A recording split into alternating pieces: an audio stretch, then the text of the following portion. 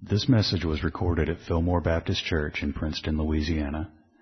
Our goal is to faithfully preach the Word of God for the salvation of sinners, the strengthening of believers, and the glory of God. Please visit our website at www.fillmorebaptist.org and listen for more information at the conclusion of this message. If you would, turn with me with your Bibles in the 5th chapter of Matthew. Matthew 5 is where the text comes from this morning. We'll read verses 13 through 16. Matthew 5, verse 13. And would you stand?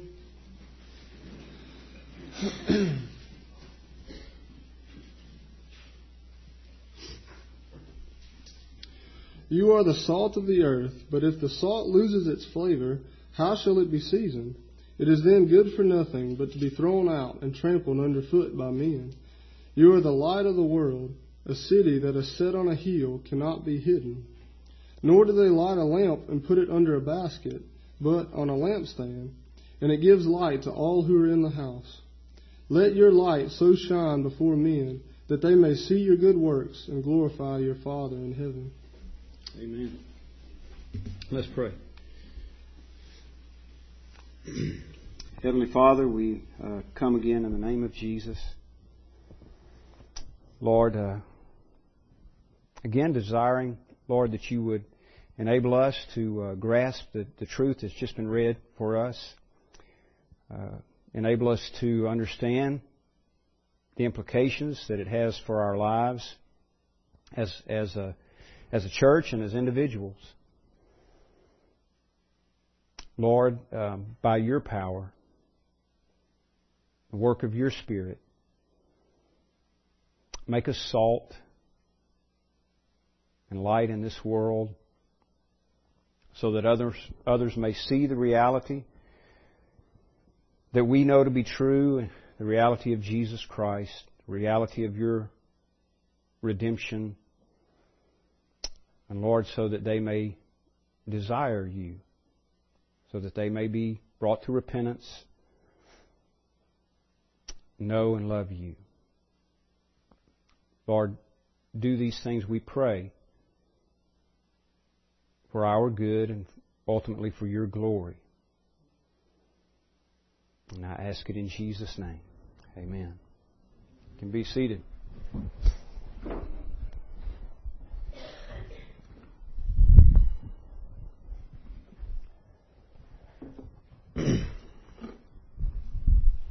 We continue in our study in Matthew this morning, and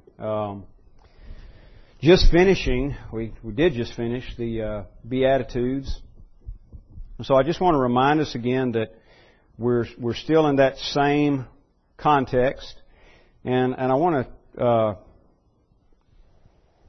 point that out this way. Hopefully, this is what I'll be explaining as we go through the message here. So I want to kind of give you the sum of it at the beginning.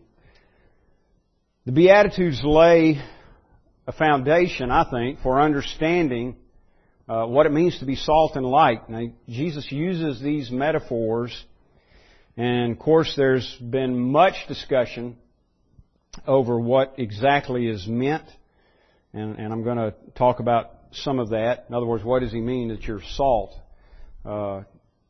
What does he mean that you're the light of the world? Well, I think, again, the key to understanding what he means here is keeping in mind the context and what he has already said, and then, of course, what follows that we'll be going through in as we continue the Sermon on the Mount and as we continue to study in Matthew.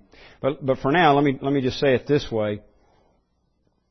What he says in the Beatitudes, and we've talked about this for several weeks, he's describing there characteristics of the Christian, characteristics of kingdom heirs, those who inherit the kingdom of God. In other words, again, we would say Christians, those who are born again, those who are saved.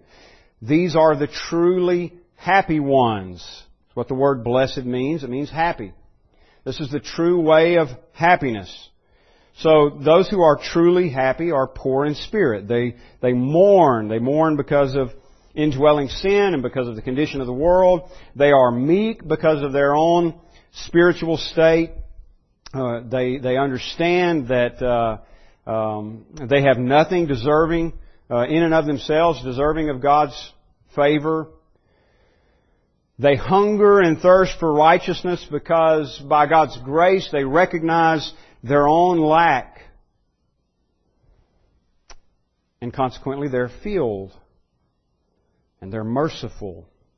And they're pure in heart. And they're peacemakers. And when persecuted, reviled, again they are happy and rejoice because of the reward that awaits us in heaven. Now all of those things that we've talked about over the last several weeks that Jesus lays before us in verses 3 through 12, and what He says here in verse 16 concerning good works, let your light so shine before men that they may see your good works and glorify the Father. All of those things provide, I think, for us an understanding of what He means by you are salt.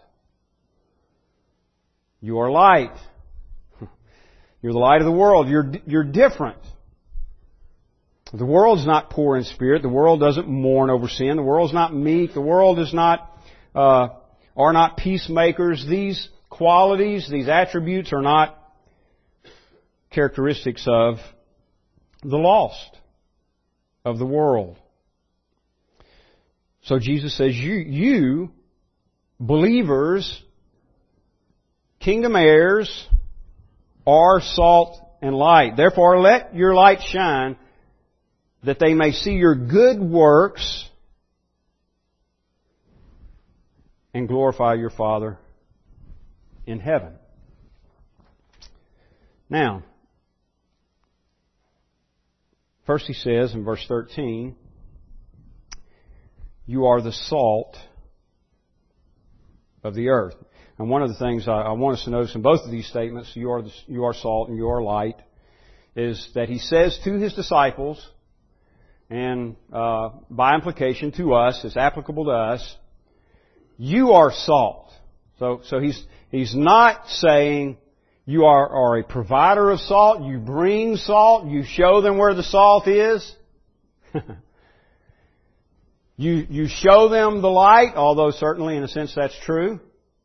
It's just not His emphasis here. You bring light into the world. No, you are the light of the world.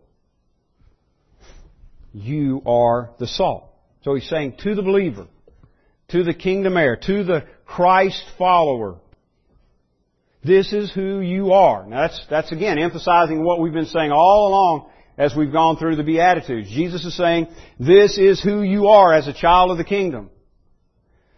This is the Christian. Here's what characterizes the Christian. Poor in spirit, mournful, meek, peacemaker, merciful, hunger and thirst for righteousness, happy when persecuted because they value more the reward that lies ahead in glory than the praise of people here and now. This is what characterizes the kingdom heirs. This is you. This is who you are if you're a believer. You are the salt of the earth. Now, let's just think a moment. Why does He use these particular metaphors? And I'm going to give you what I think are some obvious reasons. And you can read different commentators, or if you've got a study Bible and you've got comments there, and you'll see varying descriptions and varying ideas, and a lot of them helpful. I mean, it just comes at it usually from different aspects, and there are different ways of applying it. But I'm going to give you a couple here that I think are obvious ones that Jesus is making reference to. Now, just for example, you think about the properties of salt. What does salt do? Why would Jesus use salt as a metaphor for His followers. And I'm going to give you two here, maybe three. I mean, the third one's just kind of really a description of what he's trying to say here. But I'm going to give you two properties. The first is that it's a preserver, preservation. Salt preserves.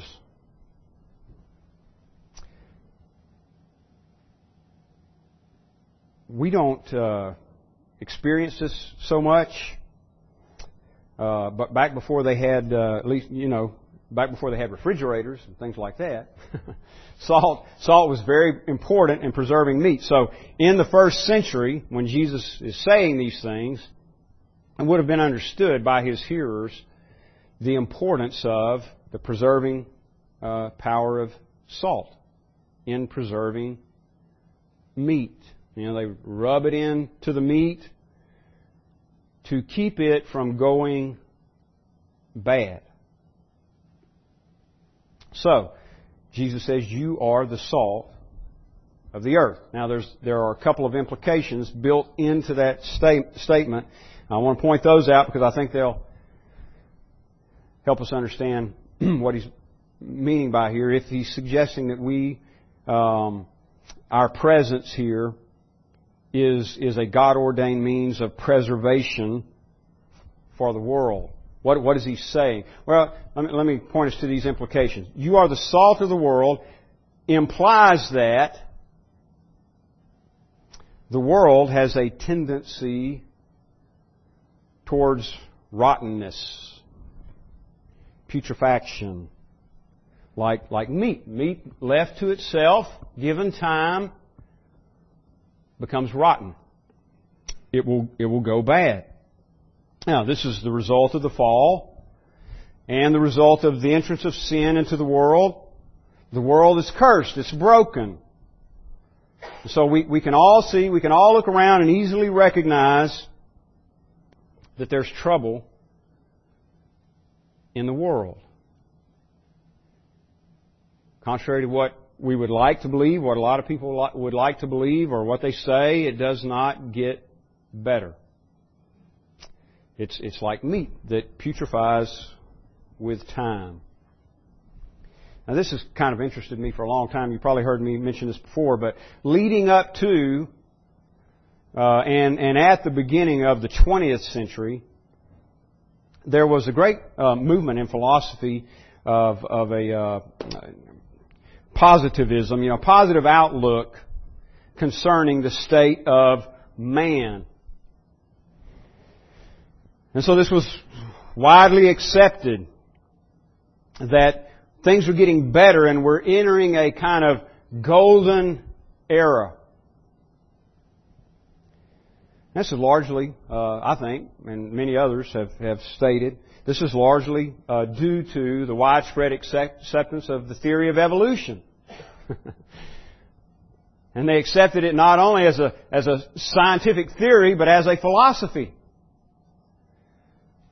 And they began to think, well, with all of the technological advances, with all of the supposed advances in education, that maybe could be argued, but there well, no doubt been some. But with all the advances in education and technology, with all the advances in medicine, with all the advances in communication, so that, like we often hear, the world is getting smaller and smaller. With all of these things, modern man is evolving to a mature state. And we're headed for this era, this time, when things like war, disease, poverty will all be things of the past. Through technology, through dialogue, we'll be able to put all those things behind us because man is evolving. Things are getting better and better. And circumstances seem to bear that out because, again, all of the technological advances that were going on at the time.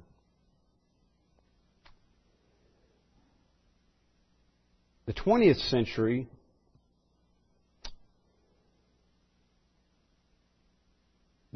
century just kind of destroyed that whole argument for the most part, with things like the rise of, the First World War and then the rise of Hitler and the Third Reich. And it's often been called the bloodiest century in history. And so even secular man, many of them anyway, could see that things aren't getting better. So the world has a tendency to become rotten. But all of this positive view of man, the idea that there is hope for man, because hope is man, is contrary to the picture that the Bible paints for us. According to the Bible, man is sinner, and as I mentioned a moment ago, the world is broken. There's suffering, there's corruption because of the influence of sin. And every man who looks to himself or to his own goodness finds no real help. It's because man is the problem. The heart of man is deceitful, wicked. Just like before the time of the flood, Moses tells us God looked at the earth and saw that the wickedness of man was great in the earth, and that every intent of the thoughts of man's heart was only evil continually. So bad that the Lord said He was sorry that He had made man, and He was grieved in His heart. Now, this is the biblical picture, and I would submit it's much more accurate than that of the evolutionist.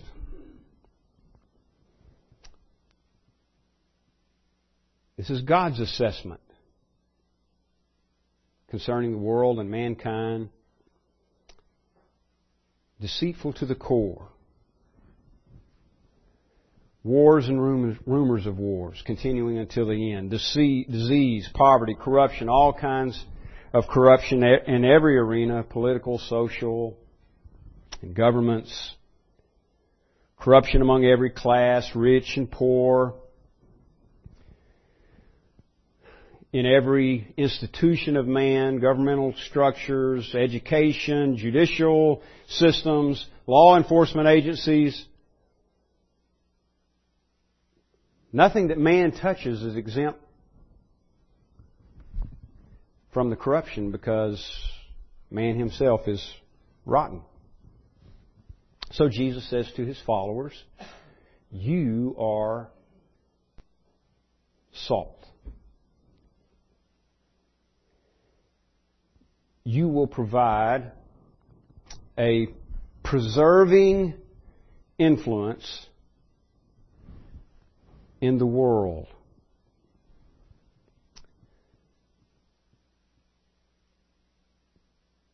So the first implication is that the world has a tendency to rottenness. I mean, that's where it goes. It putrefies. The second implication is this: that Christ followers, that is Christians, are different.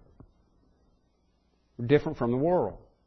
Now, I never thought of myself as a big salt eater. I've never been one of those people that had to lay on the salt heavily when I ate something.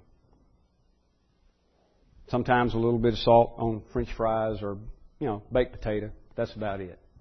So I never thought of myself as a big salt eater. When Leslie began to intentionally make bland food, leave the salt out, I began to see myself how important salt is and how it's missed. It changes the whole flavor.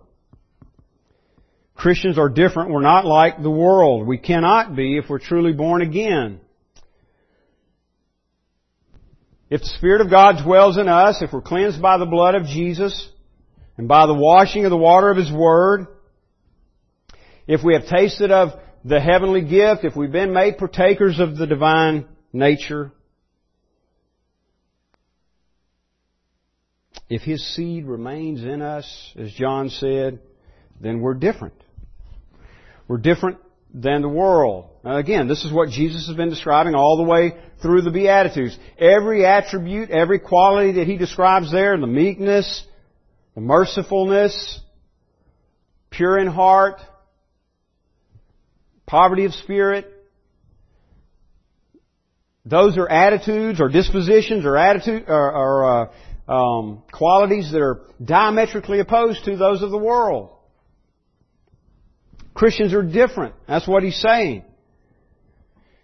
Where the world tends to rottenness, to putrefaction, the Christian has a preserving influence. You are the salt of the earth.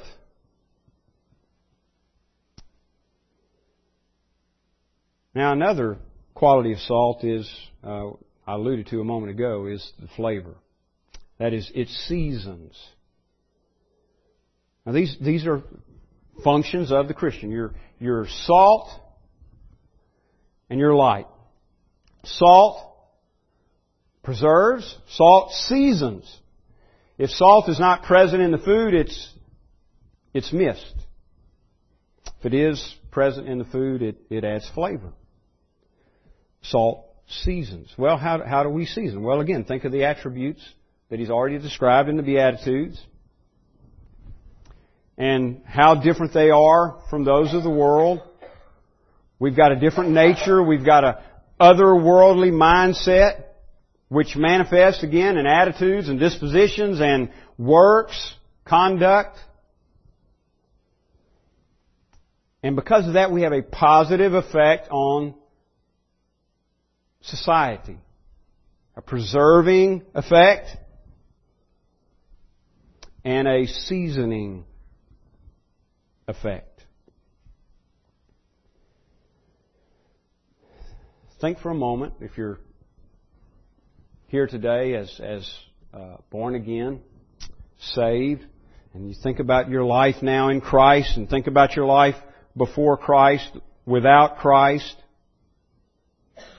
Do you think of that as an experience that you savor? Life had no seasoning.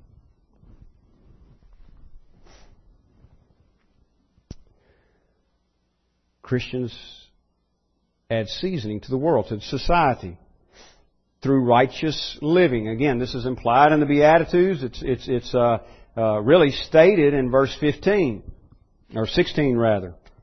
Let your light so shine before men that they may see your good works.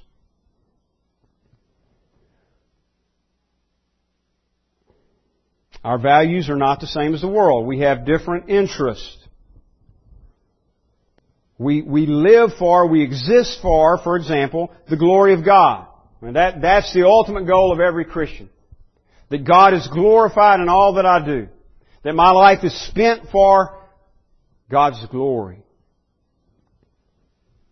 That's a different goal from the world. Heirs of the kingdom, Christ followers have a passion for lost souls. I mean, these are our interests. They differ from the world. The glory of God, the salvation of the lost.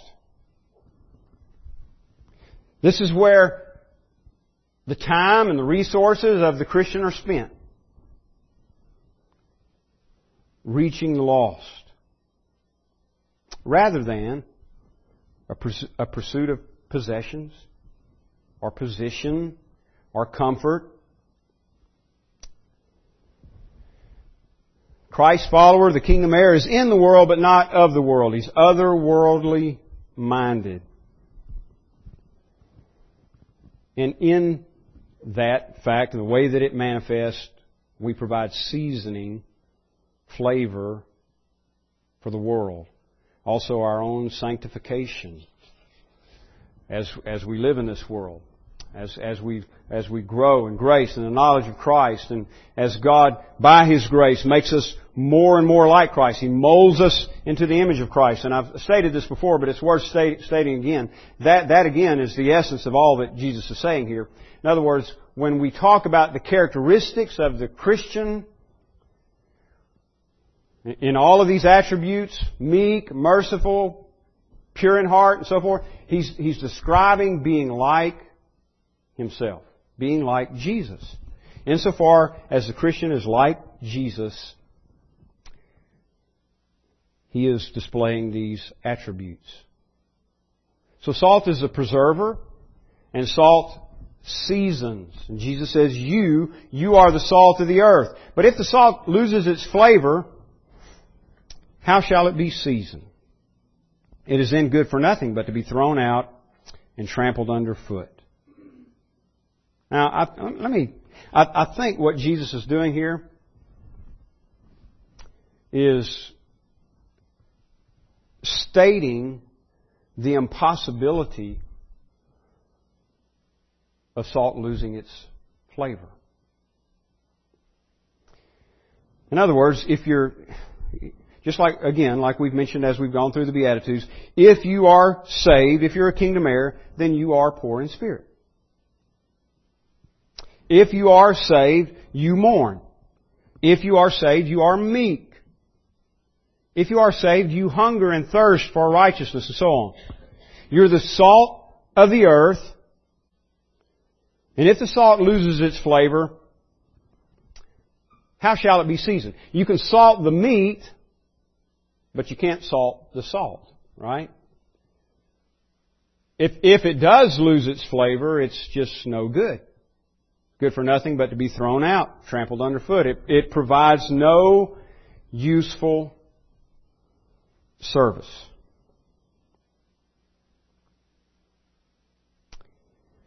Let me read you a quote from Charles Spurgeon in regard to this statement. He says, Christ speaks of those whom He enrolls in His kingdom. In their character there is a preserving force to keep the rest of society from utter corruption. If they were not scattered among men, the race would putrefy. But if they are Christians only in name, and the real power is gone, nothing can save them, and they are of no use whatever to those among whom they mingle.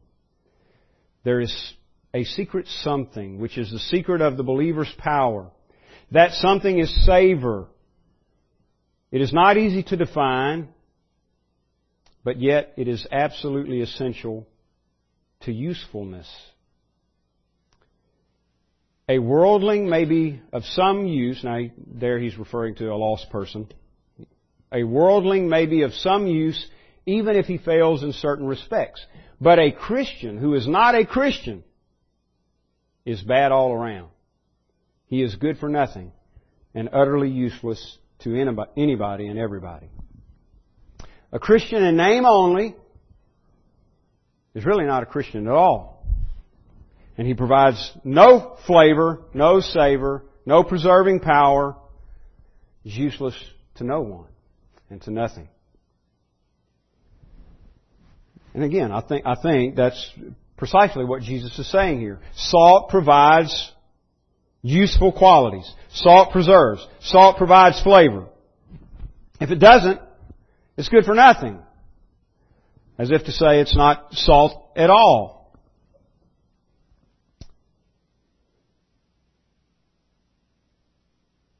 Continues that thought when he moves to the next metaphor. You are the light of the world. A city that is set on a hill cannot be hidden. Can't be hidden. It's an impossibility.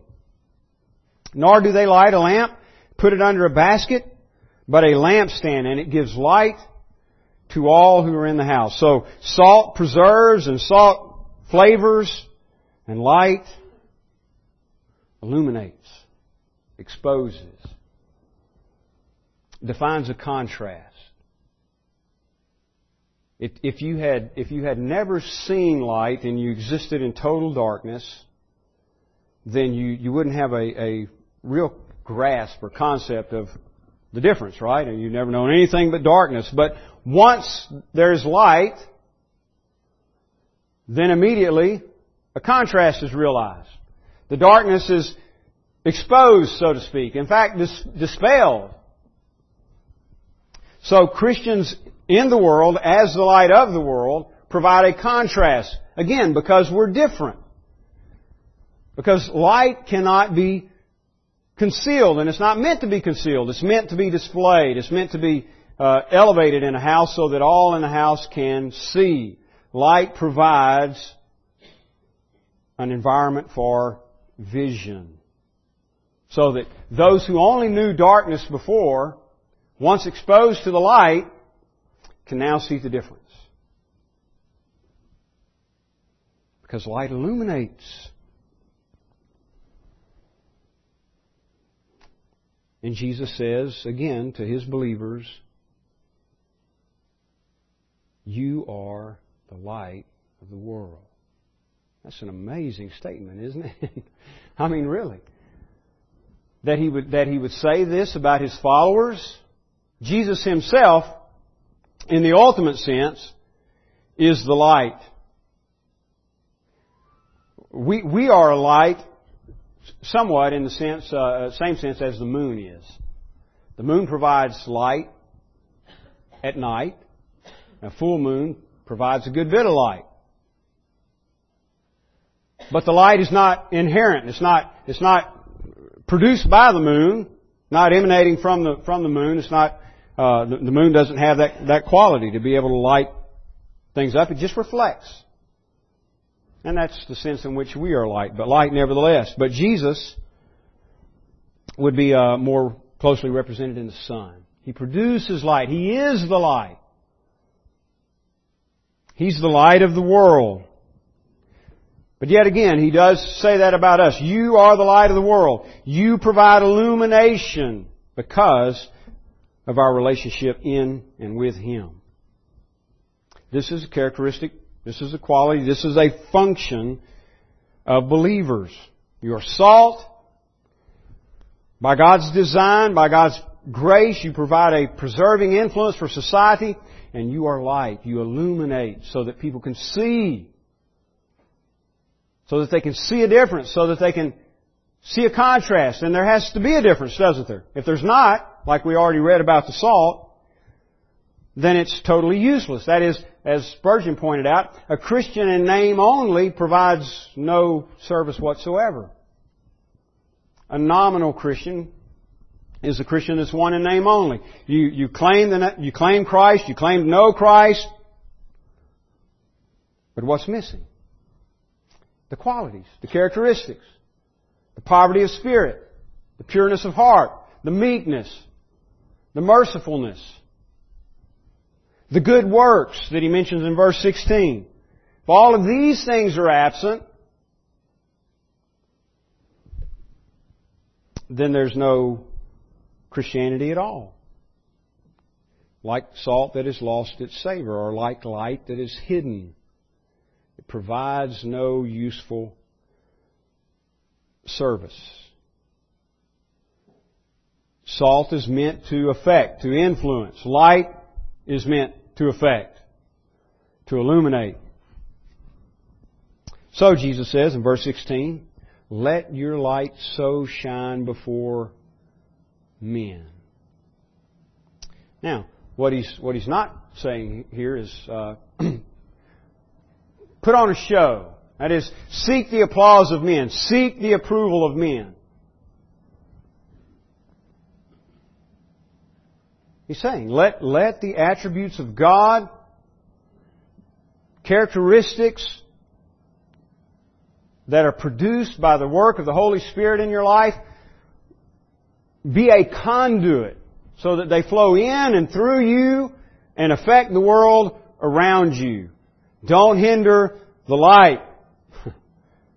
Don't hinder the effectiveness of the salt. Let your light shine.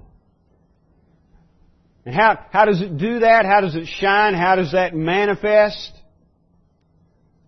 Christians have an aura about them so that they walk around and everybody goes, wow, look at that. That guy just glows. Sometimes you hear people say that, but really they're meaning that metaphorically.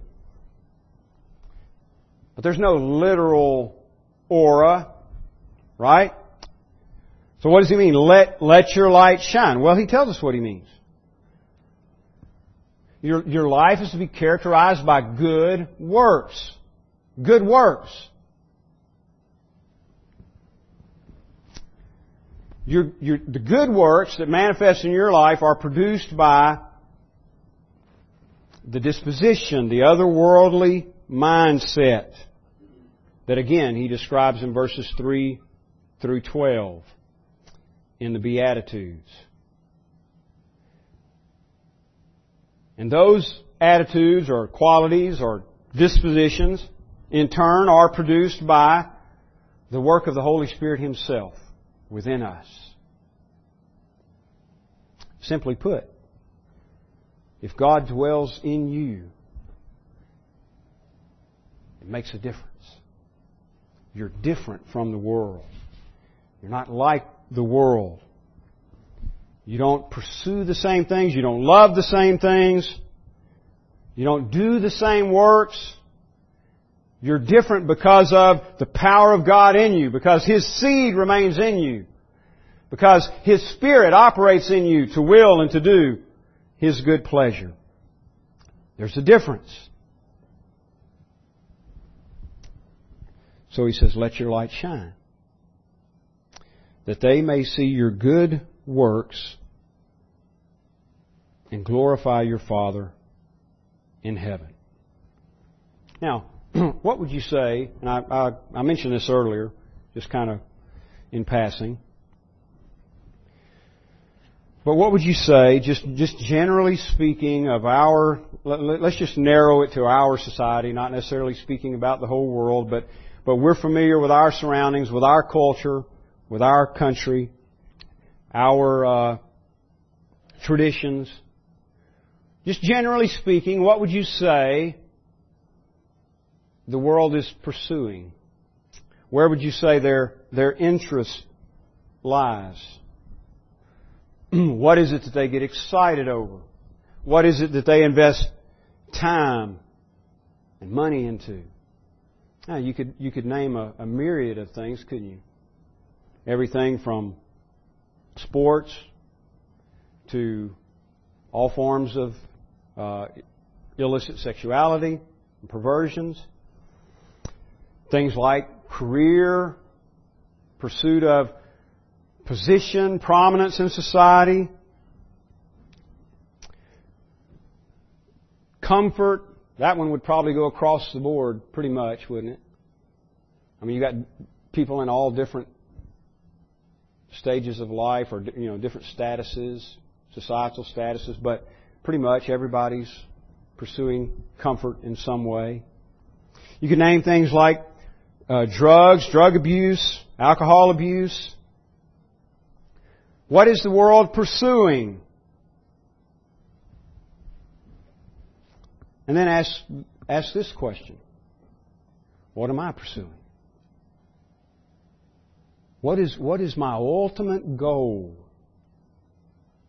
What means more to me than anything else? Where does my time go? Where does my money go? What am I looking to accomplish?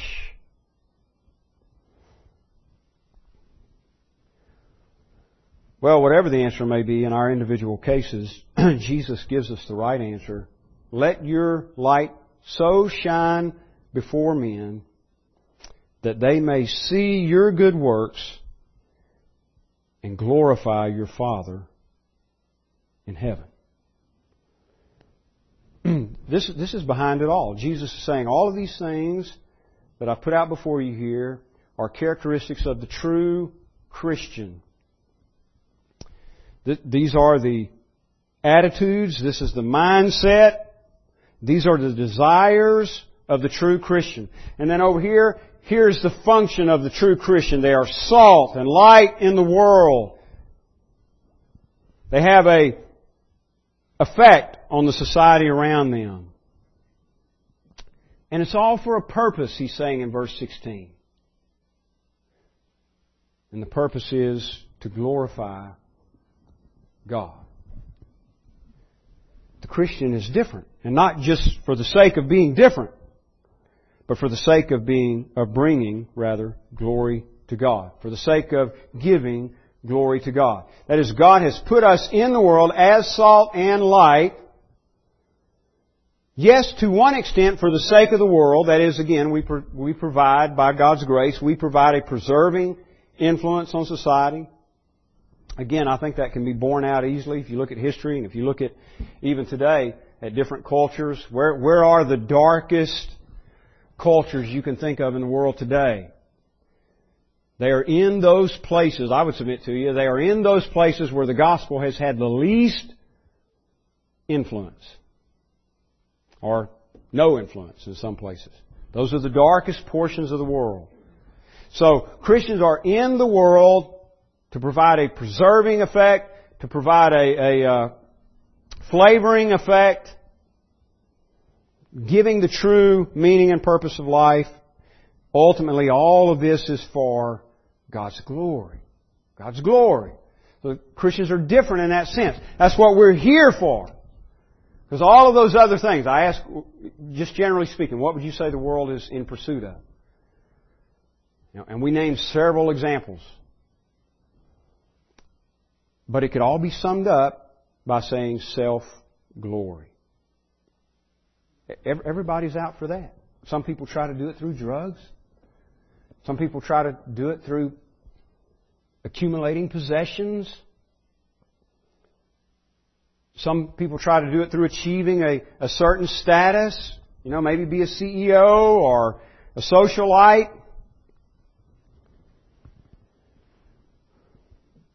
But they all have ultimately one thing in common. Self-glory. Self-satisfaction. But the Christian is characterized by a desire to glorify God in all that he does. You let your light shine, not so that everybody can pat you on the back and say, boy, what a great person you are. But so that they glorify God, so that they see the reality of the gospel, so that they look at you and not only hear from your mouth, I'm changed. My chains are gone, I'm free. But so they see it in your life. And they look at you and they say, yes, the gospel is real. You think for a moment, many times even Jesus' strongest opponents, I'm not saying they gave in and believed, but they could not deny the reality. Something was there. Just for example, they could not deny the reality of the miracles. He was salt and light in the world. And amazingly, he says the same is true of us. You are salt and light. So let your light shine for the glory of God.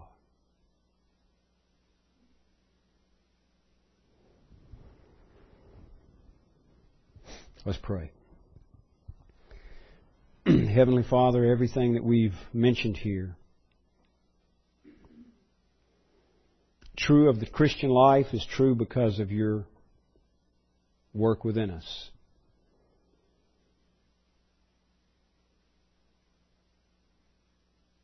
Lord, we're thankful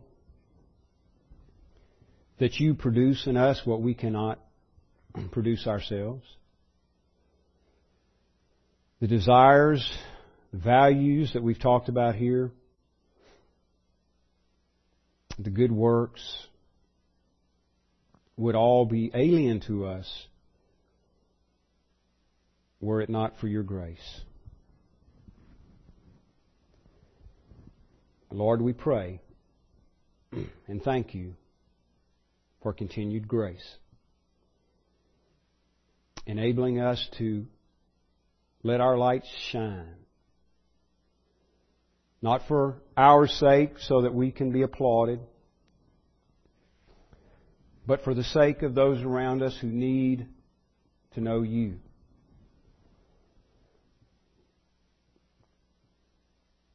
And so that you are glorified. And Lord, we pray that you enable us to do just what we're talking about here, Lord. Make this our passion, to live for your glory, to live in such a way that in all things, small and large, our ultimate design would be to see you honored and glorified. And Lord, that our hearts would be so taken up in that passion, that calling, that we would be willing to lay aside, shake off every hindrance.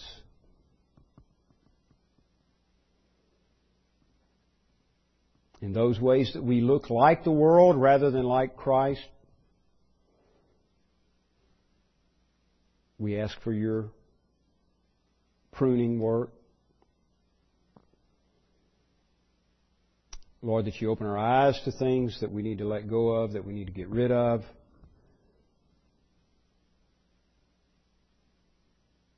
Fill up our vision with Jesus, Lord, so that we look at Him, look to Him, desire to be like Him. Again, so that in all things you are honored and glorified.